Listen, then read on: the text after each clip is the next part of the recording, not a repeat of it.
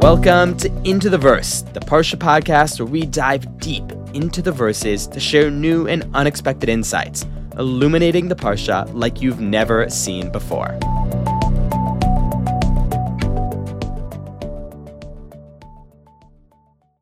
This is Ari Levison together with the one and only Rabbi David Foreman to talk about Parshat Lecha when we begin the Abraham saga. Rabbi Foreman, today I want to talk to you about something that I've been waiting over 2 years to talk to you about. Oh boy, that sounds like you have been holding your breath for a while. Ari, I'm pleased to tell you, you can exhale. So I'll be honest, it's not something I've fully figured out yet. So this might be a little bit more of a behind-the-scenes process as we put all the pieces together. But I'm really excited about it because, to me, it deals with one of the most perplexing, confusing psukim in the entire Torah. That pasuk's actually not in this week's Parsha. It's actually not in the book of Genesis at all. It's actually in Leviticus, in the middle of the laws of the Arayot. Basically, all of the illicit relations that you're not allowed to have and what happens to you if you do. Not a very popular section of the Torah. It's kind of all the icky stuff, all of these incestual relationships that, we don't really like to think about or talk much about. But there's this one pasuk here that, to me, is bizarre. It's confusing. It's hard to understand on its own. But it really opened up some fascinating stuff in this week's Parsha, which I'm looking forward to getting to. So if I understand correctly, we're going to be starting from Leviticus and working our way back to Genesis. So hit me with it, Ari. What is it in Leviticus that caught your eye? Okay, so we're going to be jumping into Leviticus chapter 20, verse 17. It's the middle of this case law describing all of these illicit relationships. So it describes a case. This person sleeps with this person, and then the law, here's what happens to them. So verse 17 starts off laying out the case. V'ish sheyikach et achotau. A man who takes his sister. Now, right off the bat, just setting up the case, there's something that should jump out to us here.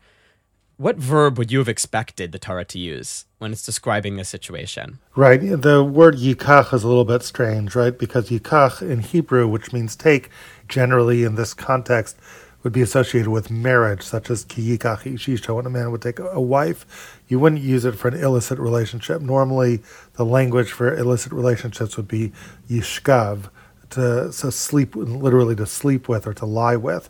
Exactly, right. Why would the Torah be using this language of yikach, to take, which, over and over again, when it's used between a man and a woman, means to marry? So that's an initial question that I have, just immediately in the first few words of this verse. That's not what I think makes it the most perplexing, confusing verse in the entire Torah. This question, I think, requires a careful reading to notice, but my next question, I think, really hits us over the head like a ton of bricks. So let's keep reading this verse. Someone who takes his sister, bat aviv o bat imo, whether it's the daughter of his father or the daughter of his mother. Also notable that it specifies either one, whether it's from his mother or from his father. So they both see each other's nakedness, which again, it seems like that should have been the main focus, is that they sleep with each other, not that they seem to almost get married, which isn't even possible because you can't marry your sister. But here's this next word, Rabbi Foreman, if you want to read it, is really what just kind of makes you scratch your eyes and say, am I reading this right? Right, chesed hu. It's hard to figure out how to translate the word chesed in this context. Chesed usually means it's a kindness, but here incest seems anything but kind. So the use of the word kindness at face value is pretty strange. Yeah, it's what is this word doing here? Chesed, kindness, is the last word you would expect in this verse, talking about this incestual relationship between a brother and a sister, and the Torah is saying it is chesed. So this leads some commentators to say, well, maybe it's not the chesed that we think is the word that's kindness. It's actually from an Aramaic word, which has a totally different meaning. And all the commentators try to break their heads trying to figure out what this word could possibly be doing here. Mm-hmm. But it's just so confusing. The verse continues, right? So they're cut off from amongst the people. Now, Ari, since this is a podcast that you're doing not on Parshat Kedoshim, but on Parshat Lech Lecha, I kind of already see where you're going here, right? You're seeing all this strange stuff in 17.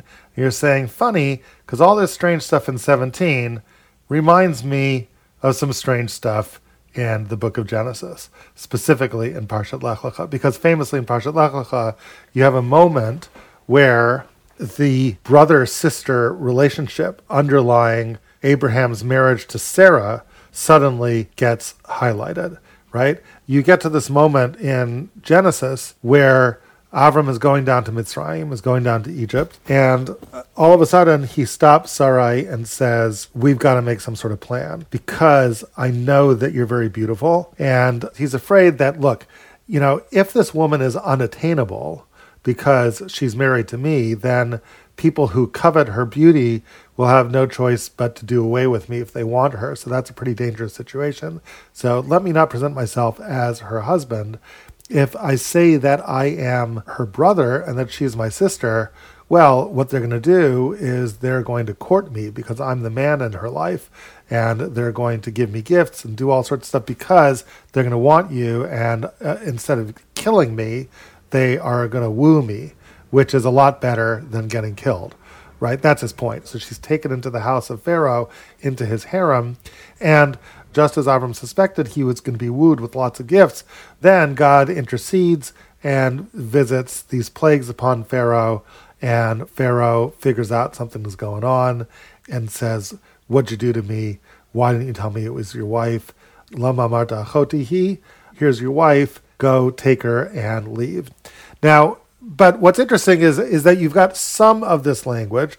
In other words, this language of vatukach, the language for the proposed marriage between Pharaoh and Sarai. Actually, it's not vayishkav. He doesn't actually sleep with her. He takes her. He takes her into his harem. And similar to this, isha yikach et achoto, somebody takes his sister, right? Right, exactly. So, right, and it's not just Paro who takes her, but when he gives her back to Avraham, he also says, Kach v'lech, take her, be married to her, she's your wife. But funnily enough, this isn't the only time that Abraham gets himself into a situation like this. And it isn't the only parallel we see with this pasuk from Vayikra. That is true. So as you go to the next story, it's another story in Genesis where this happens again. This time, chapter 20, this time Abraham is going down to Avimelech, Melech Gerar. Gerar was an adjacent land to the land of Israel. And Avram is there for a while, and Abraham says about Sarai, seemingly, Achotihi, she is my sister, and Avimelech, the king, takes her. And Avimelech calls Avram and says, what'd you do? And have I ever sinned to you that you would bring upon me and my kingdom this terrible sin? You didn't do right by me. Why did you tell me that she was your sister? So Avram then says, there's no fear of God in this place. I was worried that if they thought I was Sarah's husband, they would kill me because of my wife. Now here comes the verses that resonate with that section of Leviticus you were talking about. Right. Abraham then makes an excuse and says, by the way, it was sort of a white lie, what I said. I mean, it's not really the case that she's just my wife. She sort of kind of is my sister. I'll tell you why. Because if you do the math, Gam amna achoti bat avihi, she sort of is my sister. On my father's side, she's my sister. Ach lo bat imi, just not on my mother's side. She's sort of like a half-sister. Now, he doesn't even really mean that she's a sister. What he means is, like, I have a sister-like relationship to her. But he does make this point that she was related to my father's side, not my mother's side. But that language of bat avi, but lo bat imi, shows up in spades in that verse that you quoted in Leviticus, right? If you come back to that verse, verse 17, Leviticus 20, Ish asher yikach et achato, a man who would take his sister, and of course that's the language for Pharaoh taking Sarah, probably also Avimelech, right? And then that language, bat aviv o bat imo, the daughter of your father, the daughter of your mother, seems lifted right out of that Avimelech story.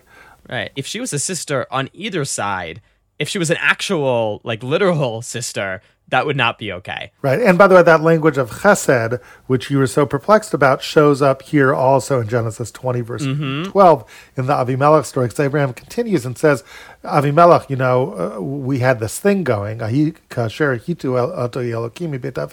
Whenever God took me away from my father's house and I did all these wanderings in foreign lands, like Grar, like your land, Va'omerla, I would say to Sarah, Zeh chastech, this is your kindness, asher taseh imadi, that you can do for me. Al kol hamakom asher navo shama, wherever we go, Imrili, please say about me, achihu, that he is my brother. So that language over here of chesed, which is just such a strange thing to say, that it's an act of kindness to sleep with your sister, again seems to be pulled out of the Abraham story. So I will grant you that there's a lot of Avram resonances in Leviticus 20, verse 17.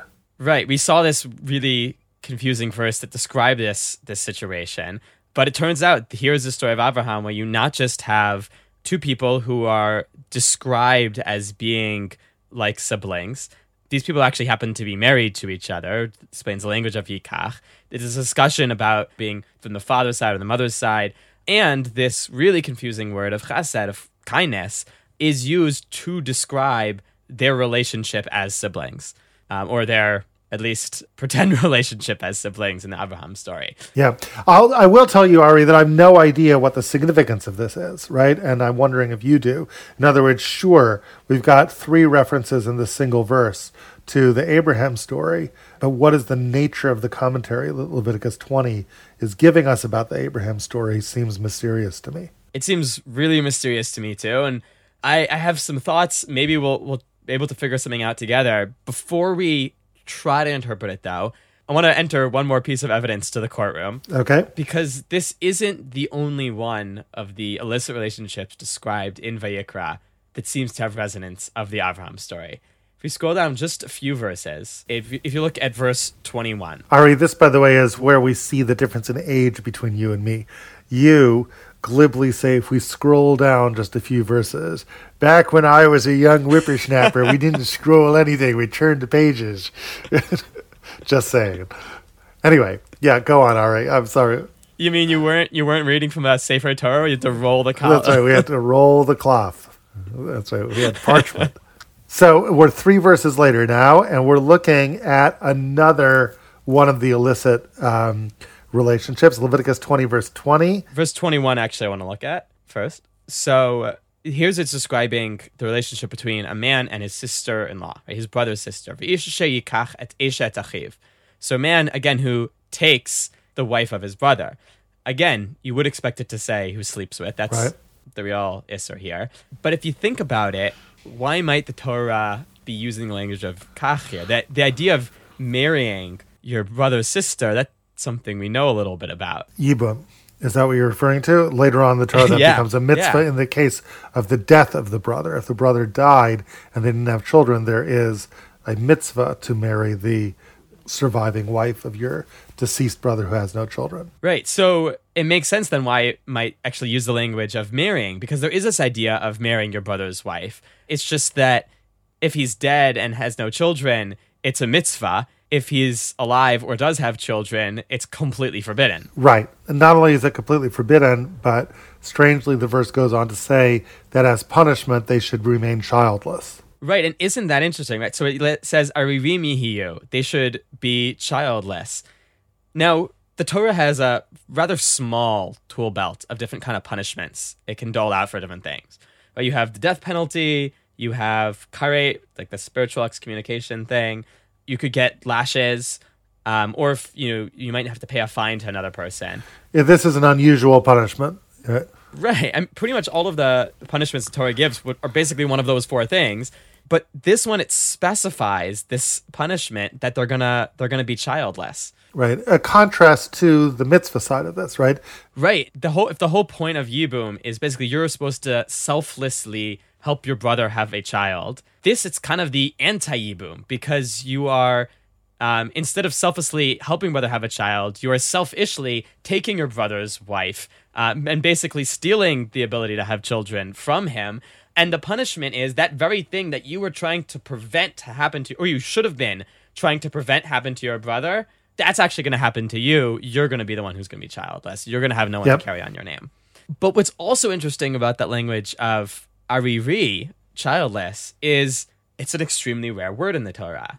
One of the only other places it appears is actually in the Abraham story. In the Abraham story, right after the War of the Four Kings and the Five Kings, God famously comes to Abraham and introduces what becomes known as the Brit Bein HaBetarim. As part of that, the prelude to that is when God says, Schar chahar ma'od, Avram, don't worry about a thing. Your schar is very great. And Avram sort of can't contain himself and says, Ma titen li vanochi olech hariri. What could you possibly give me when I don't have any kids? Like, what, I'm an old man. What are you going to give me? A Cadillac? A Porsche? Like, what am I going to do with it? Drive it around for a few years and then die? Who am I going to even give it to inherit? I have nobody who's going to inherit me. If I don't have an heir, I have nothing. And God is silent, and then Abraham presses the point and says, look around. I got nothing here. I'm down to Eliezer. He's the guy who's going to inherit me. And that actually is the moment where God comes out of the clouds and tells Abraham something he's never really told him before. God has been cagey with Abraham and has promised him a great nation, but Abraham's never quite known exactly what that means. Maybe he's going to be George Washington, the father of a great nation. It doesn't mean George Washington was the biological father of America. He was a guy who inspired America, right? The first president. Maybe that's what God means about Abraham. I'm going to inspire a nation. Maybe it'll be Lot, who's kind of sort of related to me. The notion that I would have biological children isn't something that Abraham had really even hoped for until God comes out of the clouds now and says, Asher yetze mimecha hu yirashecha. You're actually going to have biological children. And then there becomes this issue. Is it just his own biological children? Is it Sarah's also biological children? Sarah seems to be not so sure.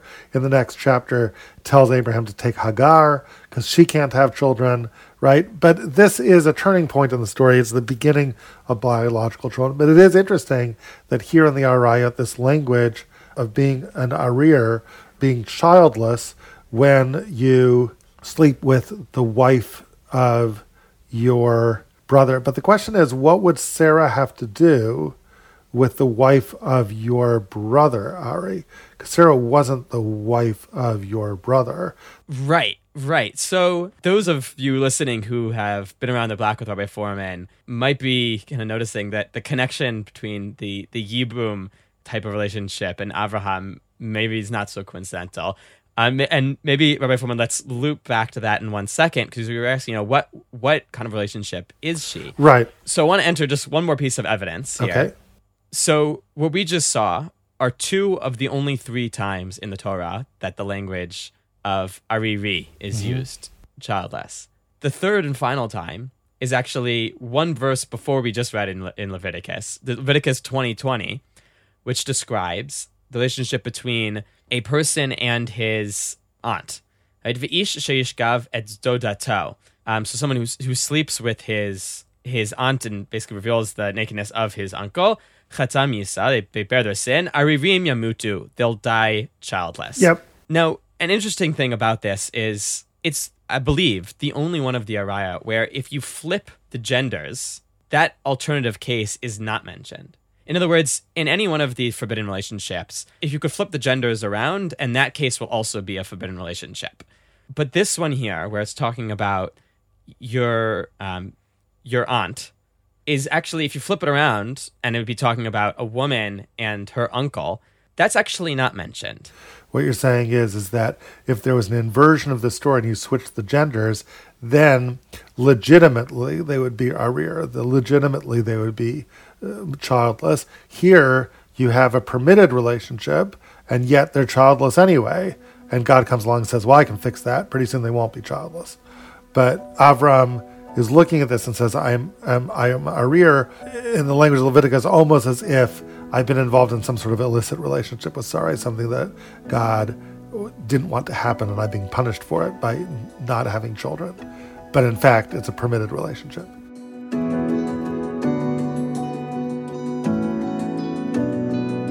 In other words, I guess what I'm raising, the possibility I'm raising here is a possible interpretation of this along the lines of what you're saying, which is that, is it possible that what Leviticus is suggesting to us is some sort of rationale that might have been playing around at the edges of Abraham's mind?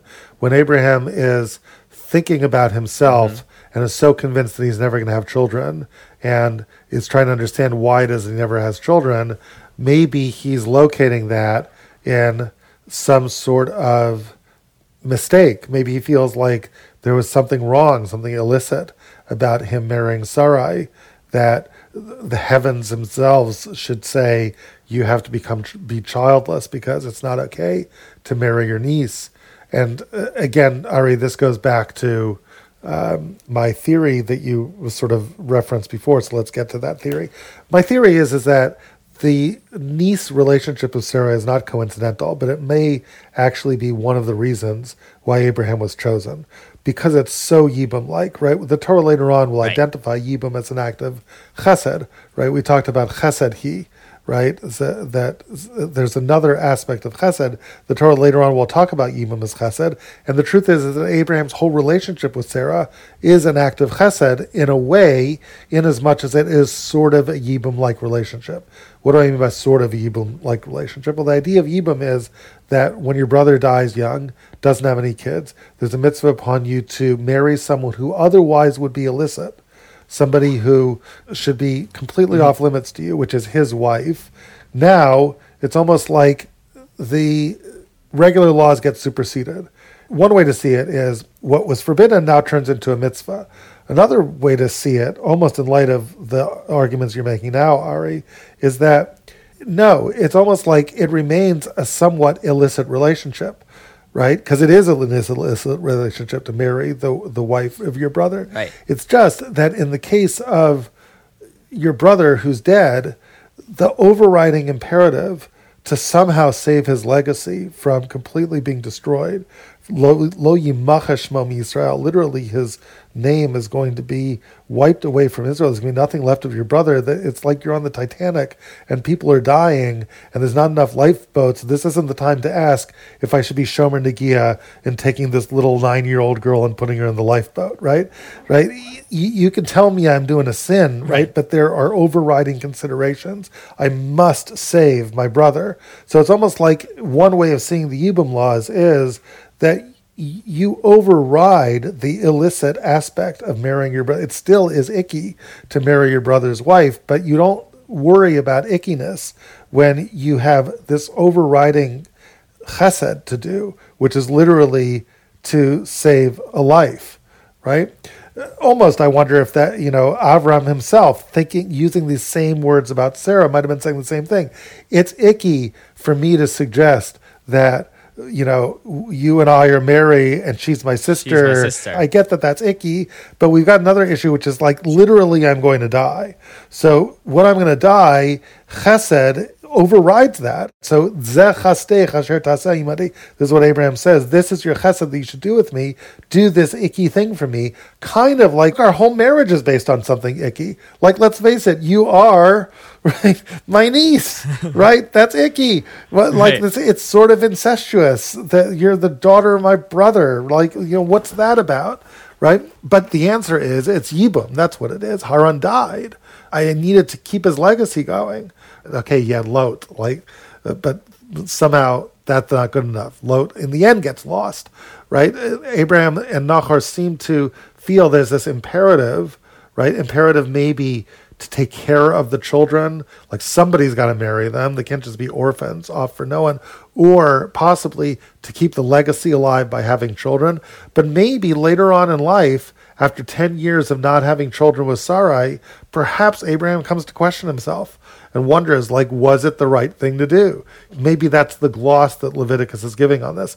Hine hanochi holech hariri, Abraham says, which becomes language in Leviticus 20, like maybe we were supposed to be Arir. Right. Maybe that's the plan. And then, God, I'm stuck because you think I shouldn't have any children, right? So now what are you going to give me?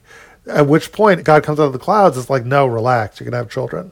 But interestingly, at that point, isn't it interesting that Sarah even assumes that Abraham's going to have children, but she assumes that when God said, Abraham, you're going to have children, it can't mean that you're going to have children through me. possibly, maybe she and Abraham had already internalized this narrative that they were telling themselves that they must have done the wrong thing. That God, how much God liked them, Right. they shouldn't have done this. And so Sarah's like, take Hagar. It for sure can't be me. And of course, that wasn't God's plan. God's plan is like, no, it is you. Maybe which becomes the structure of Leviticus 20, which is that in fact, it is okay for somebody to marry their niece. That's a perfectly fine relationship. That's the Abraham case that is in fact not problematic, which is the revelation that God makes in Genesis 15, possibly. Right. And each of the three cases we saw, they're almost like Abraham and Sarah, but not quite. Yep. They're almost like brother and sister because they describe them, Abraham even rationalized themselves in that way, but they're not. In the Yibum case, so it's like Yibum, it's almost a bad thing, but if you're doing it for the sake of Yibum, then it's a positive thing. And it feels like what Abraham and Sarah actually did was like threading a needle between all of these questionable, all of the actually illicit things. And I wonder if that confusion on Abraham's part about who Sarah is to him is not part of the picture here too. This is something you argue in your extended course on Abraham and Abraham's journey, right? That Abraham's unsure of exactly what his relationship with Sarah is supposed to be. Yes. In other words, one of the arguments I make there is Abraham, at least in the Ramban's view, can be faulted for being a little bit too cavalier with letting Sarah be taken by Pharaoh. Even if there's justification for it, even if he's worried about his life, he gets precious close to losing her. And the Ramban will really come down hard on Abraham for that. And my argument there is that inasmuch as Sarah is sort of like his sister, right? The question is, there's this ambiguous relationship between Abraham and Sarah. On the one hand, she's his wife. On the other hand, she's his sister, right? How will he relate to her if he abandons that idea of being his wife and only thinks about her as a sister? That is not okay. It leads him to abandon some of the responsibilities that he's taken on towards her.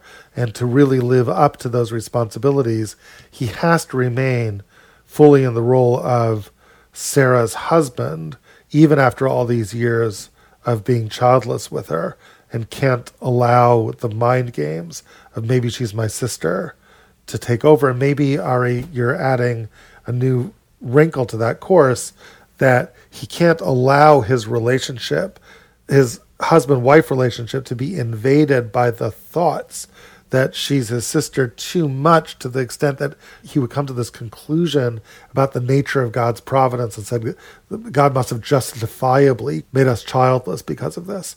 His job is to do what he thinks is right, which is take care of Sarai, take care of the legacy of her brother, be a good husband to Sarai, and then, that's what he's got to do. He can't play the game, which is like, okay, if I'm childless, it must be that I've done this sort of terrible sin, right? And that's God coming out of the clouds in Genesis 15 and saying, no, you're not going to be childless. But it takes some getting used to for both Sarai and Abraham.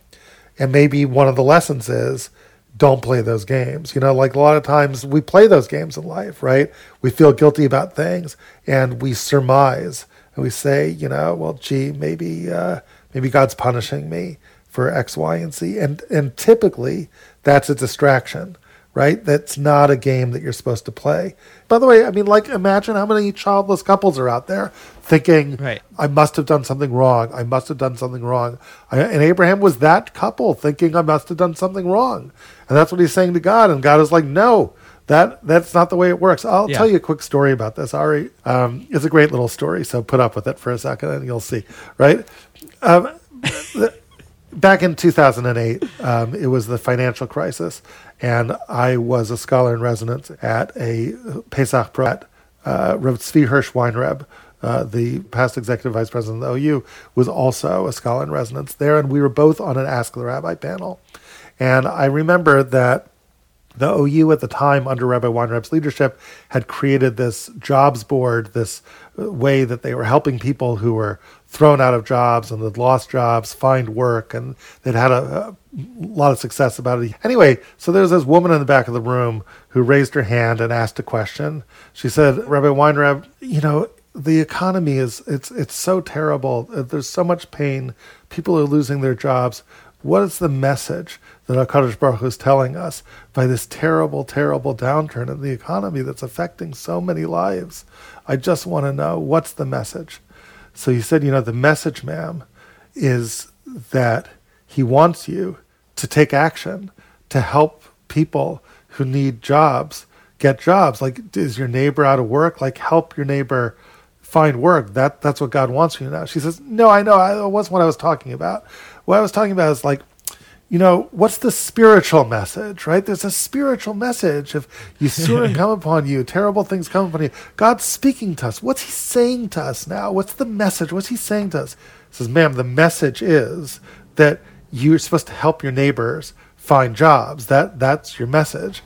His point really was that sometimes what God wants from you is that there's sad and terrible things happening in the world, and people's jobs are to act in those cases and to do what they can to make things better. And that's what God wants from them more than anything else. And if you play the game, right? When I say, what is God saying to me at this moment?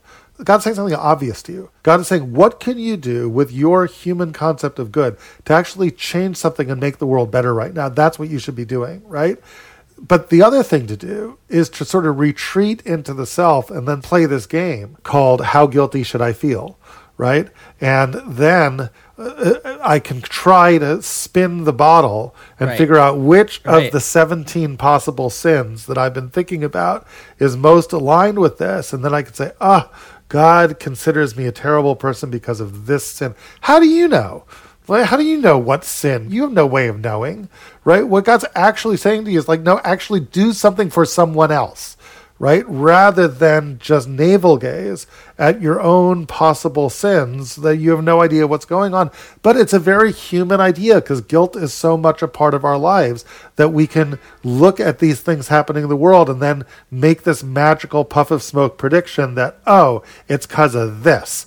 And God seems to be saying to Abraham, like, you can't play that game with being childless. And maybe Leviticus now is giving us this window into what Abraham must have been thinking then. And, if we're right that he was getting all in his head, maybe this relationship I have with Sarah, maybe it's not okay. Maybe we're doing a bad thing. Maybe God's actually punishing me for marrying her in the first place. All of a sudden it becomes a self-fulfilling prophecy, because if Abraham and Sarah think their marriage is wrong, they think they shouldn't be together, well, then you guarantee they're going to be childless. And before you know it, you have Hagar. And think of what happens. Ishmael's born, there's strife in the family, there's got to be divorce, there's got to be this child who's kicked out of that. It's a terrible situation, but it never should happen. And at some level, it happens because both of them are questioning themselves when they shouldn't be. And I wonder if that's why it takes not just this promise here, but then the angels come to Abraham and then to Sarah, and then it's like hitting him over the head with like, no, really, I mean it. You and Sarah are going to have children together. And, you wonder, like, why did God even need to tell Abraham about this? Well, maybe because without those promises, they wouldn't have been trying to have a kid anymore. Interesting.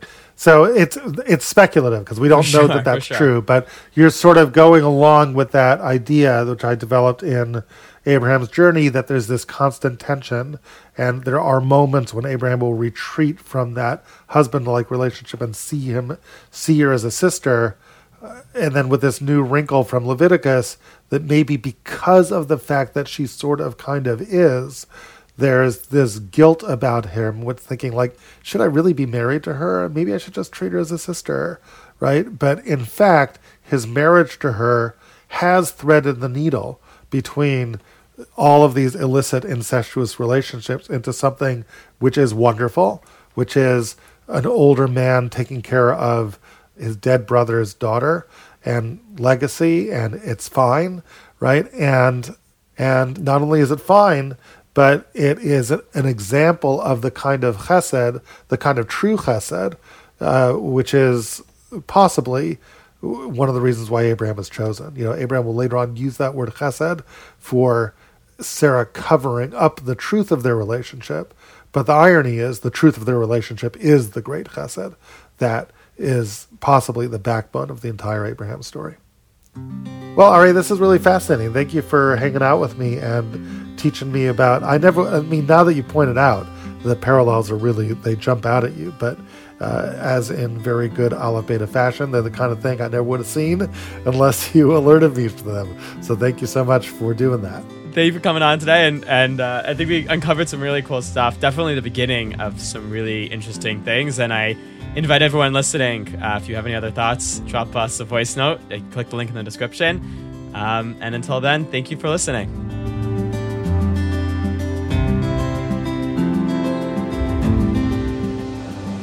That's this week's episode. To listen to last year's episodes, as well as our world-famous Parsha and holiday videos, head on over to aleph-beta.org and sign up for a membership.